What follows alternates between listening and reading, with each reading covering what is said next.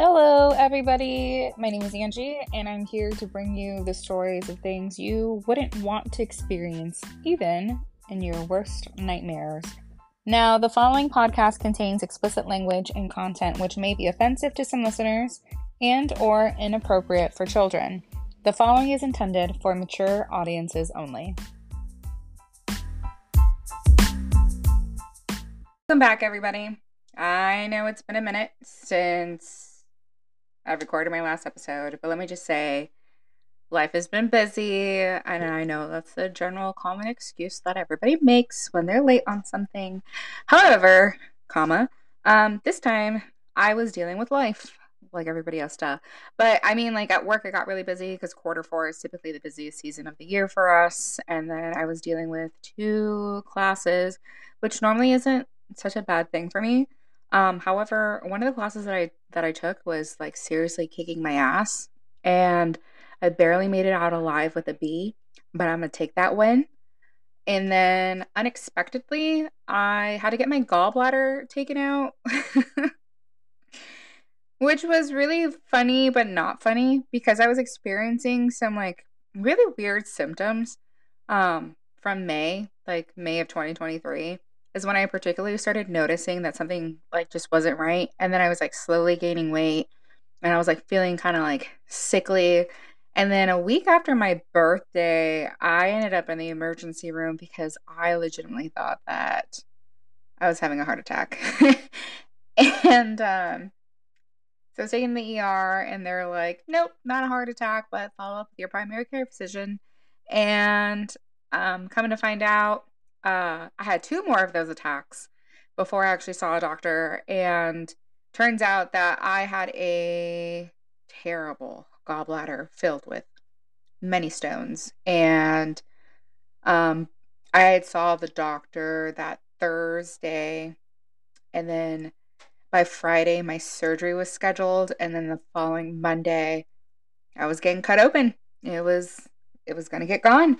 And Angie under anesthesia is a completely different person. She don't know who she is.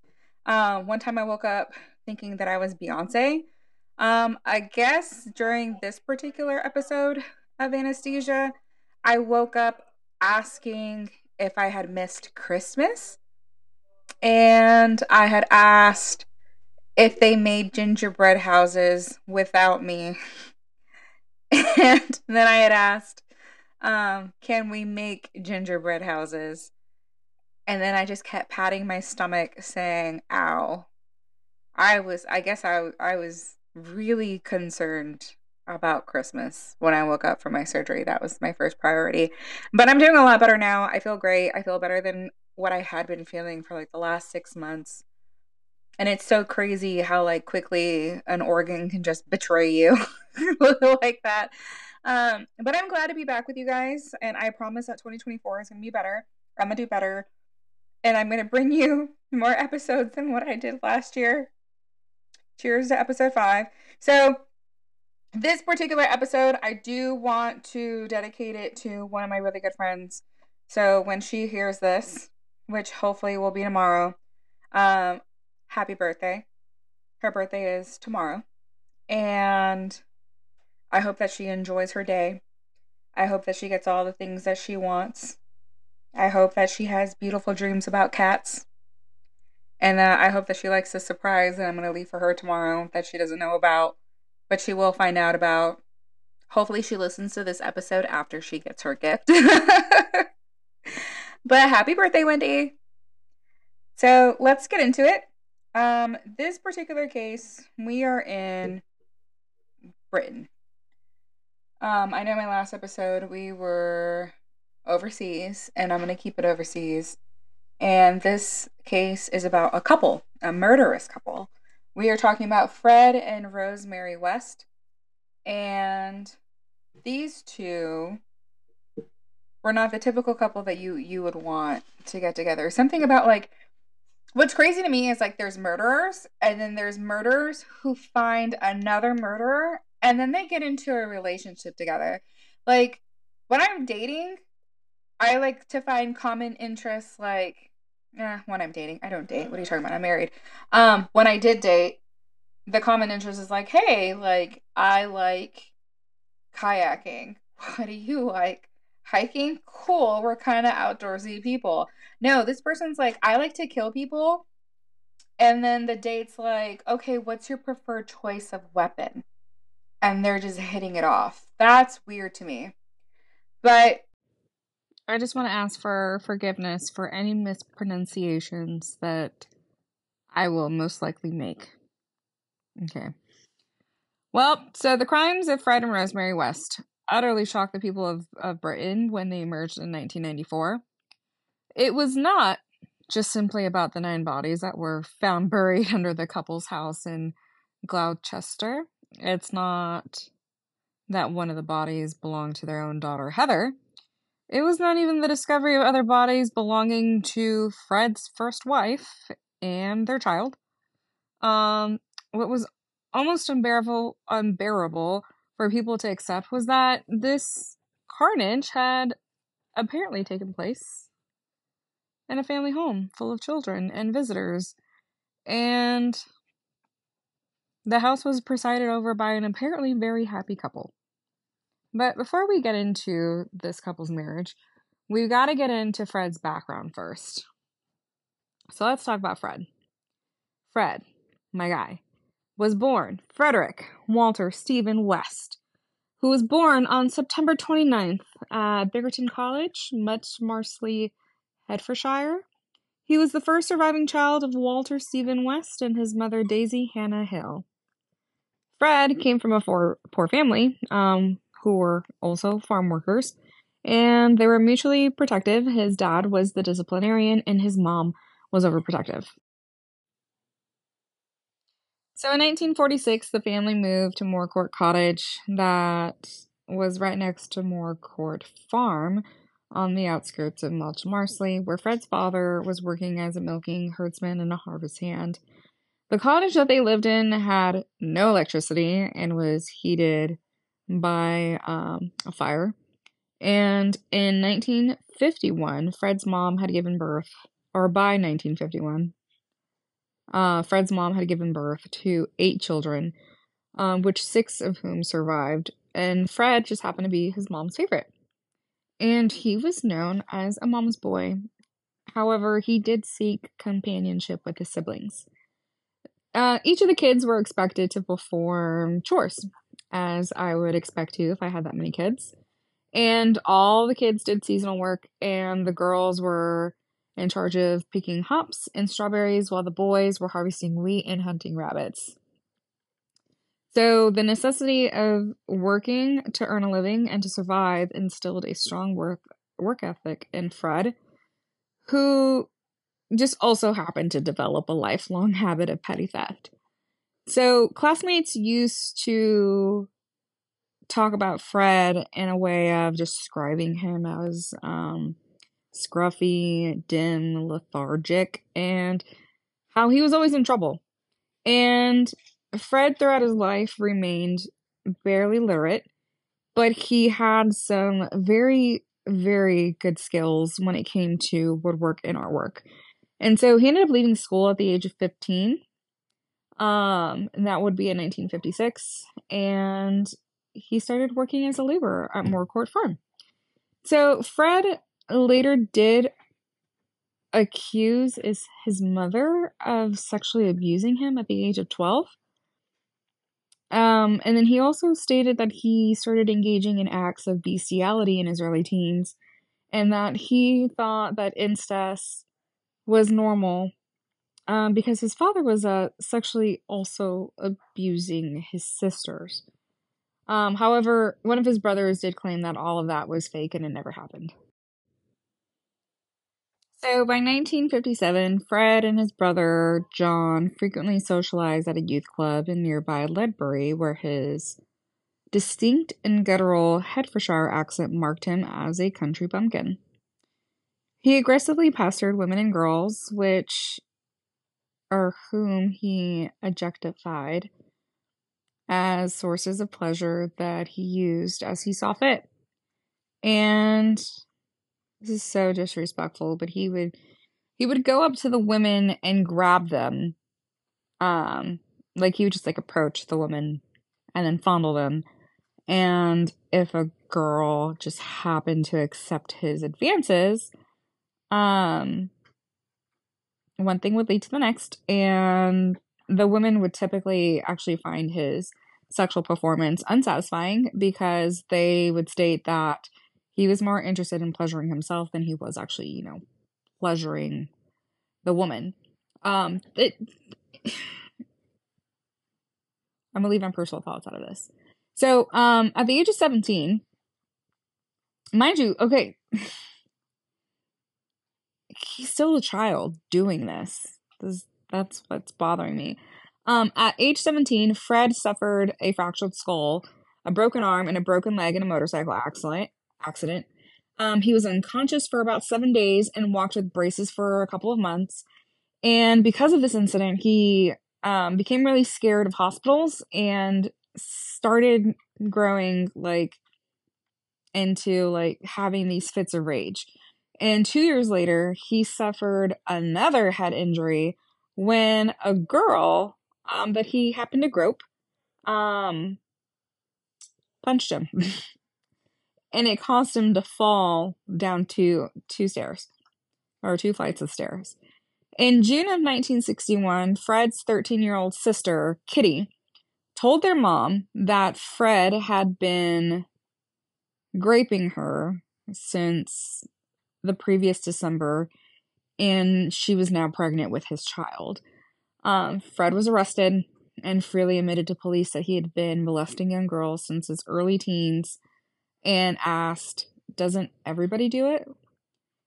He was tried on November 9th at the Hertfordshire Assizes. Although disgusted by her son's action, Fred's mom defended her son. And immediately prior to her scheduled testimony, his sister actually changed her mind and she refused to testify. And the case ended up collapsing. After this, Fred's family disowned him, and his mom kicked him out of the household, and he had to move with his aunt, Violet. By mid 1962, he had reconciled with his parents, but not so much with the rest of his family. So now we're going to get into Fred's first wife, who's known as Catherine Costello. She goes by Rena. And so Rena came from Coatbridge, Lanarkshire. And according to the book that I pulled some of this research from, they said that she had a history or a record of delinquency and prostitution. But her and Fred ended up meeting in September of 1962 when he was 21 years old. They were at a dance and they dated for a couple of months before she returned to Scotland. Rena was pregnant by an Asian bus driver at the time of her marriage to Fred and may have relocated to Glasgow from Glasgow to England due to the members of her family expressing their displeasure with her being pregnant with a mixed race baby. She married Fred in Ledbury on the 17th of November, with the only person in attendance being Fred's younger brother John. The couple initially lived in Fred's aunt's home and then moved to Coatbridge, where Fred worked as an ice cream van driver. Rena's daughter, Charmaine, was born in March of 1963, and to explain the child's mixed ancestry, Rena and Fred said that Rena had had a miscarriage, and to deal with the sadness, they had adopted Charmaine. So after Charmaine was born, the couple relocated to Savoy Street in the Bridgeton district of Glasgow. In July of 1964, Rena and Fred did have their own daughter named Anna Marie. That child was born at the couple's Savoy Street home, and then they had a nanny, Issa McNeil, and Neighbors of the West recall Rena as a considerate mother struggling to bring up two children. Fred did not treat the girls very kindly.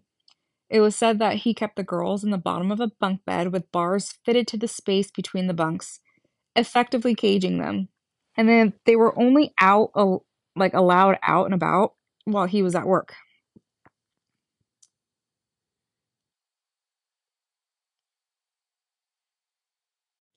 So it was through their nanny that the Wests got to know the nanny's 16-year-old friend named Anne McFall, who was grieving the loss of her boyfriend in a workplace accident. McFall spent a lot of time with the West family, and knowing Fred's like disgustingly questionable past, this isn't great. Fred later admitted to having engaged in numerous affairs in the early years of his marriage and fathered one illegitimate child with a woman from the Gorbals. When Rena discovered that her husband was cheating, she started cheating. So she started an affair with a man named John McLachlan. And then on one occasion, Fred actually caught them hugging. And so he punched Rena. He didn't punch the man. And his reasoning for punching Rena and not the man is because he said that he knew that he could punch women and nothing would really happen to him. He knew that he could not punch a man because he was too much of a, I'm not going to use the word that I was going to use, but he was too much of a coward um to actually like square up with a man. So as a coward as he is, he did try to take out a knife and he did end up like kind of cutting McLaughlin's tummy. But then McLaughlin just punched him for the second time and Fred just like gave up on trying to like to defend himself. So him and his wife, or Fred and his wife, Rena, they both continue having their own affairs after this. However, Fred kept abusing Rena. So Rena would show up and meet McLaughlin, and she would have bruises and black eyes. And McLaughlin was kind of getting tired of it. And when it came like apparent that obviously like Fred was beating Rena really bad, McLaughlin went and beat Fred's ass. So McLaughlin also did witness that an instance where Fred's daughter or stepdaughter Charmaine came and had asked him for an ice cream, and Fred ended up smacking her or hitting her like really hard across the head, and McLaughlin went and beat his ass again for that. Um, Fast forward to November 4th of 1965, Fred, quote unquote, accidentally ran over and killed a small boy with his van with the ice cream truck, just to be clear. He was cleared of any wrongdoing by police, but he feared that the neighborhood was not going to put up with him running over a child with his ice cream van. So he decided that he should pack up Charmaine, Anna Marie, and get the heck out of there. So Rena did end up joining him in February of 1966. And the nanny came, and the nanny's friend came, and they all were like living in a caravan. Shortly after the move, Fred found employment driving a lorry for a local abattoir. By early 1966, Fred had begun to exhibit dominance and control over all three women. He was also prone to violent mood swings, and Rena and McNeil typically bore the brunt of his fury. And Fred physically attacked his stepdaughter more than once. It was also reported that he actually began to start sexually abusing Charmaine, and he encouraged his wife Rena to turn to prostitution to help supplement the income. To escape Fred's domestic abuse and increasingly sadistic sexual demands, Rena phoned her former lover, McLaughlin, begging for him to come save her, and McNeil and the children. Together, McLaughlin, Rena, and McNeil devised a plan. He and McNeil's boyfriend, John Trotter, would secretly drive to Bishop's Cleeve and McLaughlin's Mini and discreetly take Rena, the children, and McNeil back to Scotland. McFall, mind you, this is like the 16-year-old girl, had by this stage become super infatuated with Fred, where Fred promised to marry her. It kind of seems like she did end up telling Fred about the plan because he arrived at the spot where everybody was supposed to meet at, and McFall was very calm when she informed McNeil that she intended to remain with Fred to work as the children's nanny. A fight then ensued between Fred and McLaughlin, resulting in Fred being struck several times as he clutched onto Charmaine and Anna Marie. The police were called, and McLaughlin, Trotter, McNeil, and Rena left, with Fred threatening to kill Rena if he ever saw her again. So, to ensure that her daughters were safe, Rena did travel back to England to visit Charmaine and Anna Marie when they were living with Fred at Bishop's Cleeve. Despite initially maintaining her friendship with McFall, Rena soon began to resent her matriarchal presence around her daughters. On the 11th of October, in an act of resentment, Rena stole some belongings from Fred's caravan and returned to Glasgow. She was arrested the following month and returned to Gloucester to face trial. On the 29th of November, Rena was sentenced to 3 years probation, where Fred testified at the hearing, admitting that he and McFall were living together, but falsely claiming McFall intended to return to Scotland imminently. After the trial, McFall moved into a caravan at the Timberlake Caravan Park. Rena alternated between living with Fred and returning to Glasgow. Letters McFall posted to her family and McNeil in Glasgow between 1966 and 1967 indicated that she believed a relationship with Fred could offer her a better life than what she had experienced in Scotland, and she kept trying to persuade Fred to actually divorce his wife and marry her instead. Sounds like a pick-me. I take back my comment about calling Anne a pick-me. She was just a child. She didn't know any better. In July of 1967, McFall is about 18 years old, and she's about 8 months pregnant with Fred's child. And she's also gone. Like, she vanished. But she was never reported missing. And eventually, her dismembered remains were found buried at the edge of a cornfield between Munchmarkle and Kempley in June of 1994. Her limbs had been carefully disarticulated, and many finger bones were missing from her body, likely to have been retained as keepsakes. Her unborn child may also have been cut from her womb. Fred initially denied that he killed McFall, but confided to one visitor following his arrest that he had stabbed her to death following an argument. However, that explanation was not consistent with the fact that her wrists were found with sections of dressing gown cord wrapped around them. So that suggested that she was actually restrained prior to her killing. The following month, Rena returned to live with Fred, and the couple relocated to Lake House Caravan Park. Their relationship initially improved, but Rena left the following year, again leaving the children in his care. On these occasions, when Fred had no woman to supervise and care for the girls, he temporarily placed them in the care of the Gloucestershire Social Services. Ain't that some shit?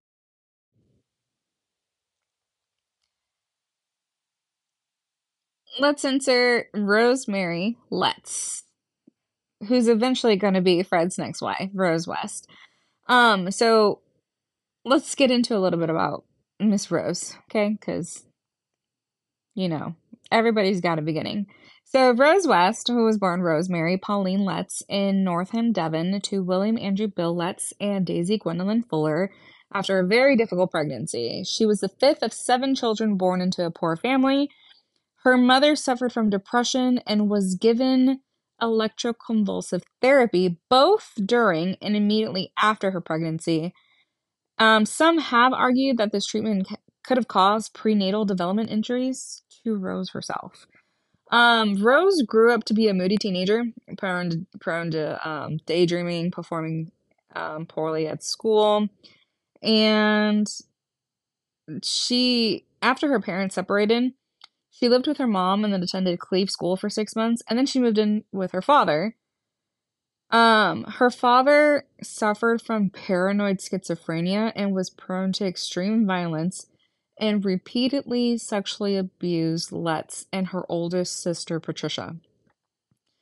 On the onset of puberty, Letts, um, reportedly fascinated by her developing body, would deliberately parade naked or semi-naked around the house in the presence of her younger brother Graham. On numerous occasions at the age of 13, she would also creep into the 9-year-old Graham's bed at nightfall and molest him and her youngest brother Gordon. So, this is just so sad. So, Rose first encountered Fred at the Cheltenham bus stop in early 1969, shortly after Rose had turned 15, and by this time Fred was 27. Initially, Rose was repulsed by Fred's unkempt appearance, but quickly became flattered by the attention he continued to lavish on her over the following days as he would sit alongside her at the same bus stop. Rose twice refused to go on a date with Fred, but allowed him to accompany her home.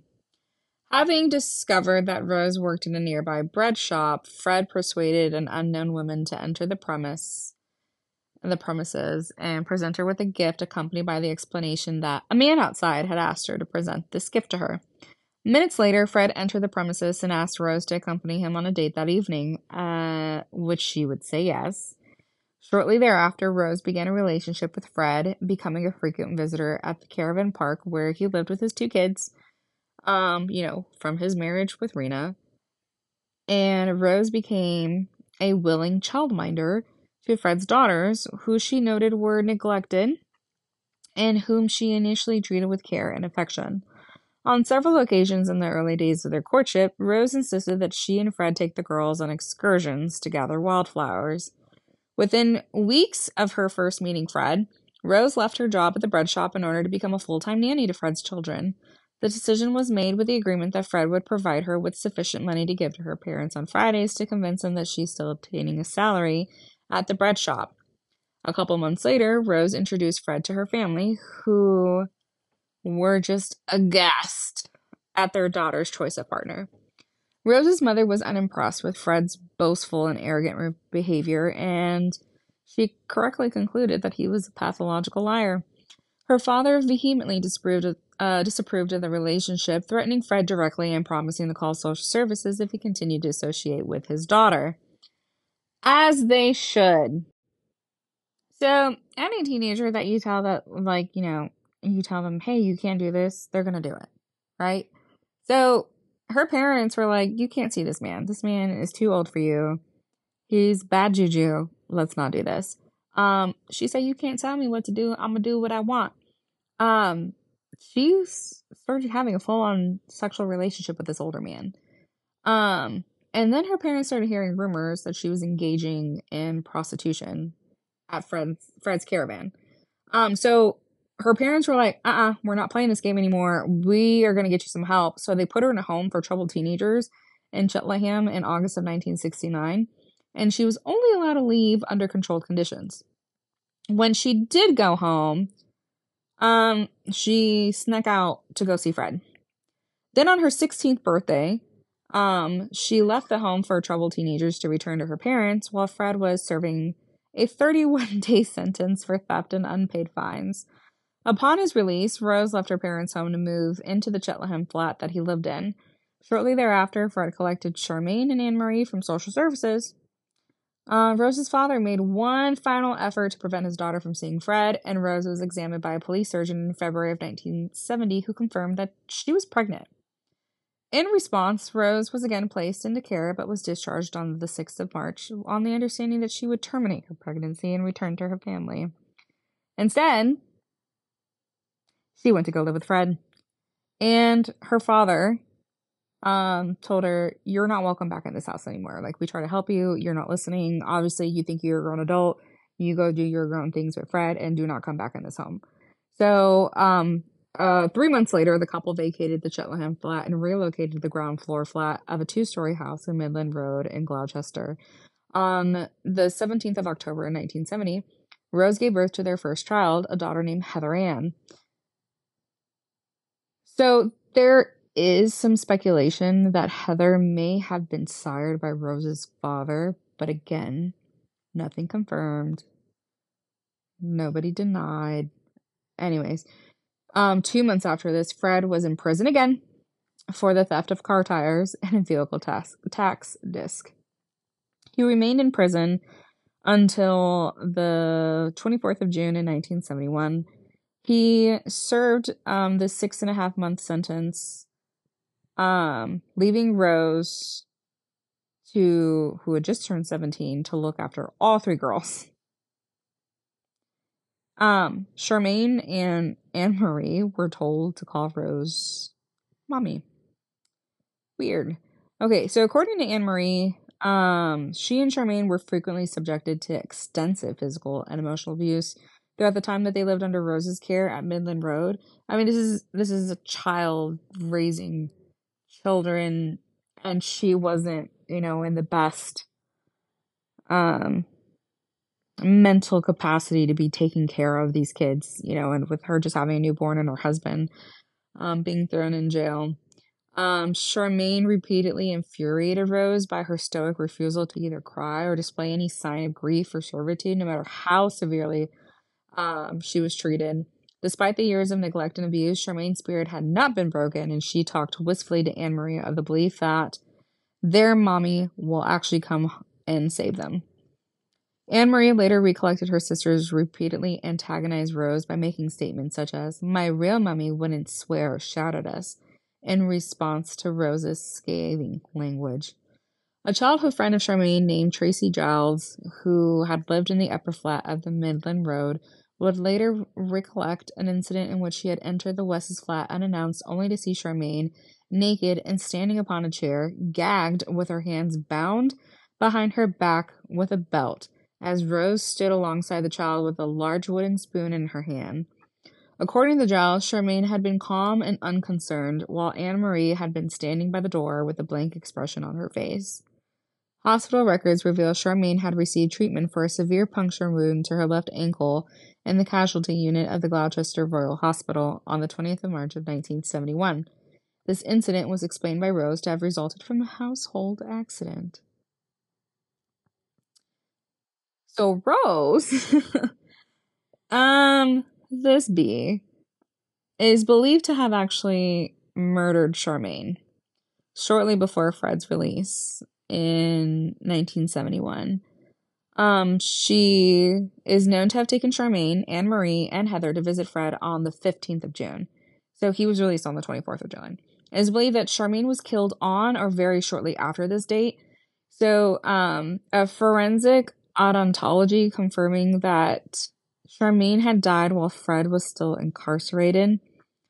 Further testimony from Tracy Giles' mother, Shirley, corroborated the fact that Charmaine had died before Fred's release. In her later testimony at Rose's trial, Shirley stated that her two daughters had been playmates of Charmaine and Anne Marie when her family lived in the upper flat of 25 Midland Road in 1971. Shirley further stated that after her family had vacated the upper flat in April of 1971, she had brought Tracy to visit Charmaine on one day in June, only for Tracy to be told by Rose, "She's gonna live with her mother, and bloody good riddance." Ew. As with Giles' family, Rose explained Charmaine's disappearance to others who inquired about her whereabouts by claiming that Fred's first wife, Rena, had taken the eldest daughter to live with her in Bristol. She informed staff at Charmaine's primary school that the child had moved with her mother to London. When Fred was released from prison, he allayed Anne Marie's concerns for her sister's whereabouts by claiming her mother, Rena, had collected Charmaine and returned to her native Scotland. In her autobiography, Out of the Shadows, Anne Marie, who was white while Charmaine was of part Asian ethnicity, recollects that when she asked why her mother had collected Charmaine but not her, Fred callously replied, "She wouldn't want you, love. You're the wrong color." Charmaine's body was initially stowed in a coal cellar of Midland Road until Fred was released from prison. He later buried her naked body in the yard close to the back door of the flat, and he remained adamant that he had not dismembered her. A subsequent postmortem suggested that the body had been severed at the hip. This damage may have been caused by building work Fred conducted at the property in 1976. Several bones, particularly the Patelle, sorry. Finger, wrist, toe, and ankle bones were missing from Charmaine's skeleton, leading to the speculation that the missing parts had been retained as keepsakes. This would prove to be a distinctive finding in all of the autopsies of the victims exhumed in 1994.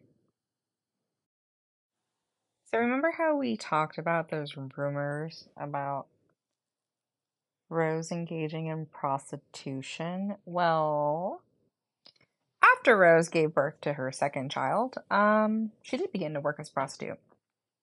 She was operating upstairs in an upstairs room at Cromwell Street, and she was advertising her services in a local contact magazine. Fred encouraged it, and he encouraged her to see clients in Gloucester's West Indian community through those advertisements. In addition to her prostitution, Rose engaged in casual sex with both male and female lodgers within their household and individuals Fred encountered via his work. She also bragged to several people that no man or woman could completely satisfy her. When engaging in sexual relations with women, Rose would gradually increase the level of brutality to which she subjected her partner, or acts such as partially suffocating her partner or inserting increasingly large dildos into her partner's body. If the woman resisted or expressed any pain or fear, this would greatly excite Rose, and she would typically ask, "Aren't you woman enough to take it?" To many of these women, it became apparent that Rose and her husband, who he did participate in threesomes with his wife, took a particular pleasure from taking women beyond their sexual limits, typically via sessions involving bondage. The The couple openly admitted to taking a particular pleasure from any form of sex involving a strong measure of dominance, pain, and violence. To cater to these fetishes, they amassed a large collection of bondages and restraining devices, magazines, and photographs, later expanding this collection to include videos depicting bestiality and graphic sexual abuse of children. Rose controlled the family finances, and Fred giving her all his money. The room that Rose used for her prostitution was known throughout the household as Mandy's room, Mandy being the working name Rose used when she was with her clients. And it had several hidden peepholes, allowing Fred to watch her entertain her clients. Fred also installed a baby monitor in the room, allowing him to listen from somewhere else in the house. The room included a private bar and a red light outside the door, where it warned people that, Rose was not to be disturbed. Rose carried the only key to this room around her neck, and Fred installed a separate doorbell to the household, which her clients were instructed to ring whenever they visited. Much of the money that Rose had earned from prostitution was spent on home improvements. Okay. By 1977, Rose's father, Bill, had come to tolerate his daughter's marriage and developed a grudging respect for Fred. He had no choice. That was the man that Rose wanted to be with. And surprisingly, her dad and Fred opened a cafe that they ended up naming the Green Lantern, which was soon insolvent. Bill was also known to visit Cromwell Street to solicit his daughter's services, which is disgusting. By 1983, Rose had given birth to 8 children, with actually 3 of them being fathered by her clients. Fred willingly accepted these children as his own and falsely informed them the reason their skin was darker than that of their siblings was because his great-grandmother was a black woman. Yeah. Now, remember that Charmaine had already been killed, and so Anne Marie was, Fred's daughter with Rena. And for those of you that are wondering what happened to Rena, well, Rena would kind of like sporadically come back and come check on her daughters. She's known to have visited Fred's family to ask about, her kids, like where they're at, how they're doing. Fred's sister-in-law, Christine, later recollected that Rena was depressed and extremely anxious about her children. So she was given Fred's Midland Road address, and Rena was going to confront him to discuss or probably demand custody of the girls. Well, that was the last time that Rena was seen alive. She is believed to have been murdered by strangulation, possibly in the backseat of Fred's Ford Popular, and while likely intoxicated. When Rita's body was discovered, a short length of metal tubing was found with her remains, leaving open possibility that she had been restrained and subjected to sexual assault prior to her murder. The body was extensively dismembered and placed in the plastic bags and buried close to the cluster of trees known as Yew Tree Coppice at Ladderbox Field. Now, that history of sexual assault, it continues. It's like it's a dangerous cycle, and unfortunately for Anne Marie, the daughter of Fred and Rena, was subjected to sexual assault by Rose and her father. Some of this is a little graphic that's coming up. So in September of 1972, Rose and Fred led 8-year-old Anne Marie to the cellar at 25 Cromwell Street. The child was told to take her clothes off, with Rose tearing her dress from her body upon noting the child's hesitation. She was then stripped naked, and later raped by her father, with Rose encouraging the entire ordeal. And she told Anne Marie, "Everybody does it to to every girl. It's a father's job. Don't worry and don't say anything to anybody." Fred and Rose made it very clear that these assaults would continue to happen. And so they would threaten Anne Marie with severely beating her if she ever told anybody. And so Rose would actually go and do some of the sexual abuse herself.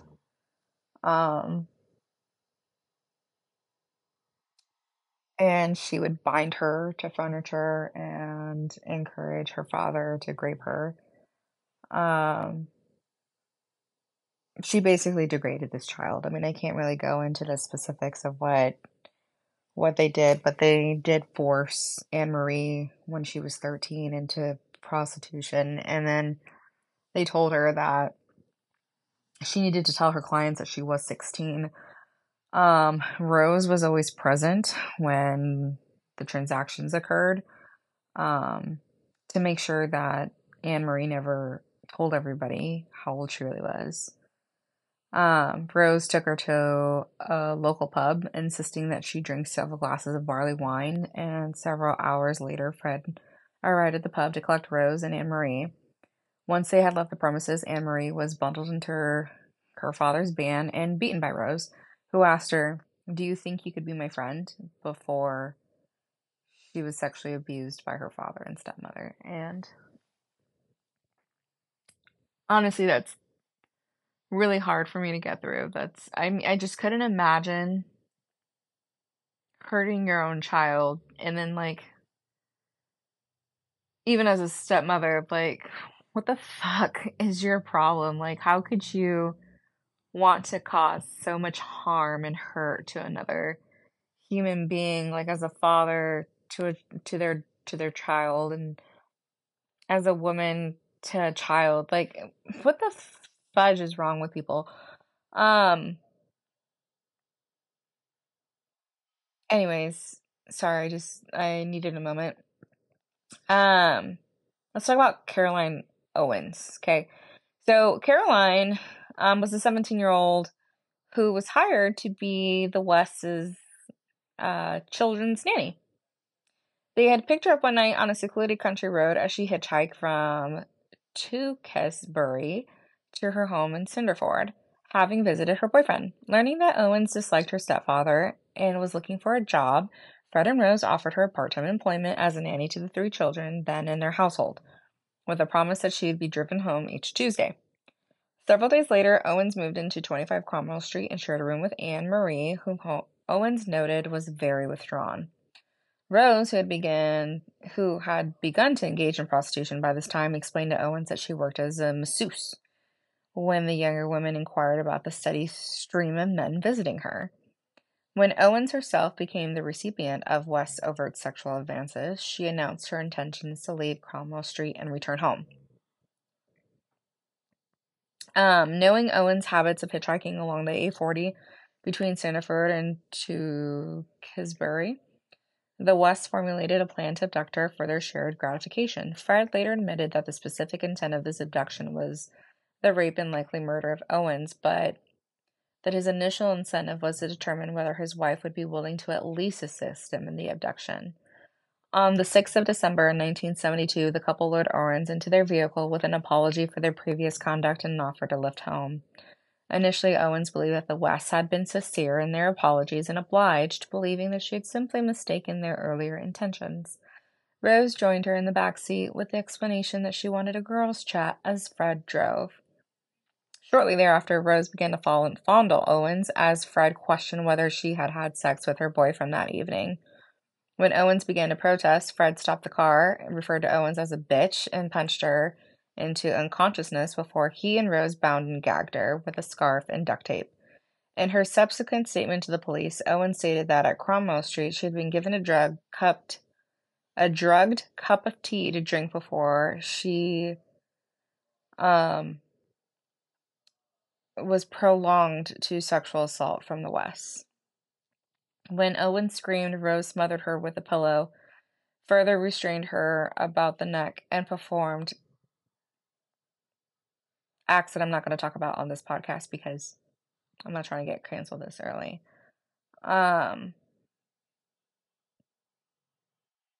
Basically, Owens kind of just gave up on trying to fight back with what was happening to her.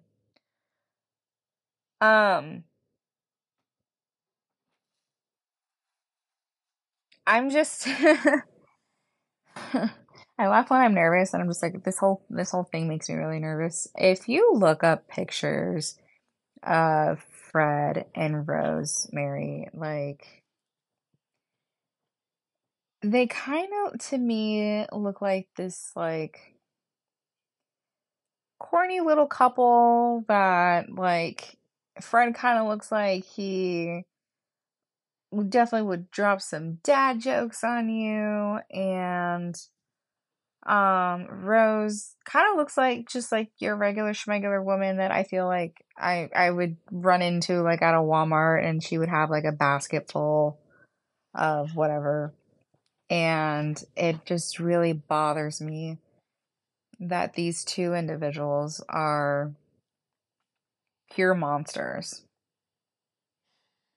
Just absolutely just terrible people. So everything that happened to Owens, her mother reported everything to the police, and the Wests were arrested and they were charged with assault, indecent assault, actual bodily harm, and rape. The case was tried at Gloucester Magistrates Court on the 12th of January 1973, but by this time, Owens decided that she couldn't deal with everything and she just didn't have it in her to be able to testify at that point. Because of her decision, unfortunately, all charges pertaining to her sexual abuse were dropped. And the Wests agreed to plead guilty to the reduced charges of indecent assault and causing actual bodily harm, with each one of them being fined only £50. And the couple were allowed to walk free from court. When Owens heard of this news, she attempted suicide. 3 months after the West assault trial, the couple committed their first known murder. The victim was a 19-year-old named Linda Gow, with whom Fred and Rose became acquainted through a male lodger in early 1973. Gow regularly visited Cromwell Street and engaged in an affair with two male lodgers. On the 19th of April, she moved into her home on Cromwell Street. On or about April 20th, other tenants were told that she had been told to leave the household after she had hit one of their children. This story was later repeated to Gao's mother when she contacted the West to inquire about her daughter's whereabouts. When Gao's dismembered body was found, the jaw was completely wrapped in adhesive and surgical tape to silence her screams, and 2 small tubes had likely been inserted into her nasal cavities to allow breathing. Long sections of string and sections of knotted fabric were also discovered with her remains. Gao had likely been suspended from holes carved into the wooden beams supporting the ceiling of the cellar. Fred later admitted that he had devised for the purpose of suspending his victims' bodies and likely died of either strangulation or suffocation. Her dismembered body, missing 5 cervical vertebrae and patellae and numerous finger bones, were buried in an inspection pit beneath the garage. From their later investigations, police and forensic experts concluded that all the victims found in the cellar at 25 Cromwell Street had been murdered in this location, and that, like Gal, each had been dismembered in this location. 5 victims were murdered and buried in the cellar between November of 1973 and April 1975. The first of these victims, 15-year-old Carol Ann Cooper, was abducted on the 10th of November 1973. Cooper lived in Pines Children's Home in Worcester and was abducted after spending... Excuse me. My dog is having some issues. You good? Okay. Okay, they're not good. Hold on. Okay, sorry, all my dogs needed to go to the bathroom. They like to bark and then like loop around the house like they're defending me from something and then ask to go to the back door to go potty. But back to where I was. Cooper lived in the Pines Children's Home in Worcester and was abducted after spending the evening at a cinema with her boyfriend. She'd been waiting for a bus in Warden when she vanished and was likely dragged into Fred's car, where her face was bound with surgical tape and her arms bound with braiding cloth before she was driven to Cromwell Street. At the West's address, Cooper was suspended from the wooden beams of the cellar ceiling before her abuse and murder, as had been the case with Linda. Cooper died from strangulation and asphyxiation before her body was dismembered and buried in a shallow cubic grave on her cellar. Over the following 17 months, 4 further victims between the ages of 15 and 21 suffered similar fates to that endured by Goe and Cooper. Although the disarticulation conducted upon each successive victim, plus the paraphernalia discovered in each shallow grave, suggests each victim was likely subjected to greater abuse and torture than those previously murdered. So I'm going to pause the episode right there before we go into any further murders. We're hitting like the hour mark pretty soon, and so this is going to be a 2-part. So this is part 1. I'll be getting part 2 to you out within the next week. I haven't decided if I wanted to do weekly episodes. I don't have the time for that, honestly. So I'm probably going to be doing them bi-weekly. I promise, I pinky promise. I will say that even though this is kind of like the slow season at work, I did enroll into 3 classes this semester. I did some miscalculations on when I was going to graduate and when I was anticipating graduating by. I'm working on getting my degree in legal studies. The goal is to become a paralegal, and so I need to hustle to get my degree. But thank you for joining me on today's episode. I hope you were able to endure it as much as I was able to, because I feel like I need to go watch like a Disney movie or go eat a cookie or something after this. This is rough, you guys. This is not. I don't find this too pleasant. I think I'm gonna cut back on some of like the details of the victims because reading it out loud is just.